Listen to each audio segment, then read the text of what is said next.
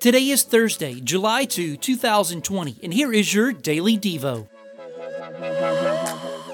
Here is this week's essential doctrine: enslaved to sin.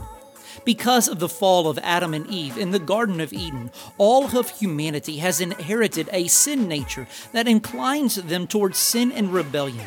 Human beings are enslaved to sin, continually living with a propensity to transgress God's commandments whenever possible. It isn't until one experiences salvation through the work of Christ that he or she is able to overcome sin's enslavement through the power of the Holy Spirit. Do you need spiritual help? Call or text our prayer hotline at 305-707-PRAY. That's 305-707-7729.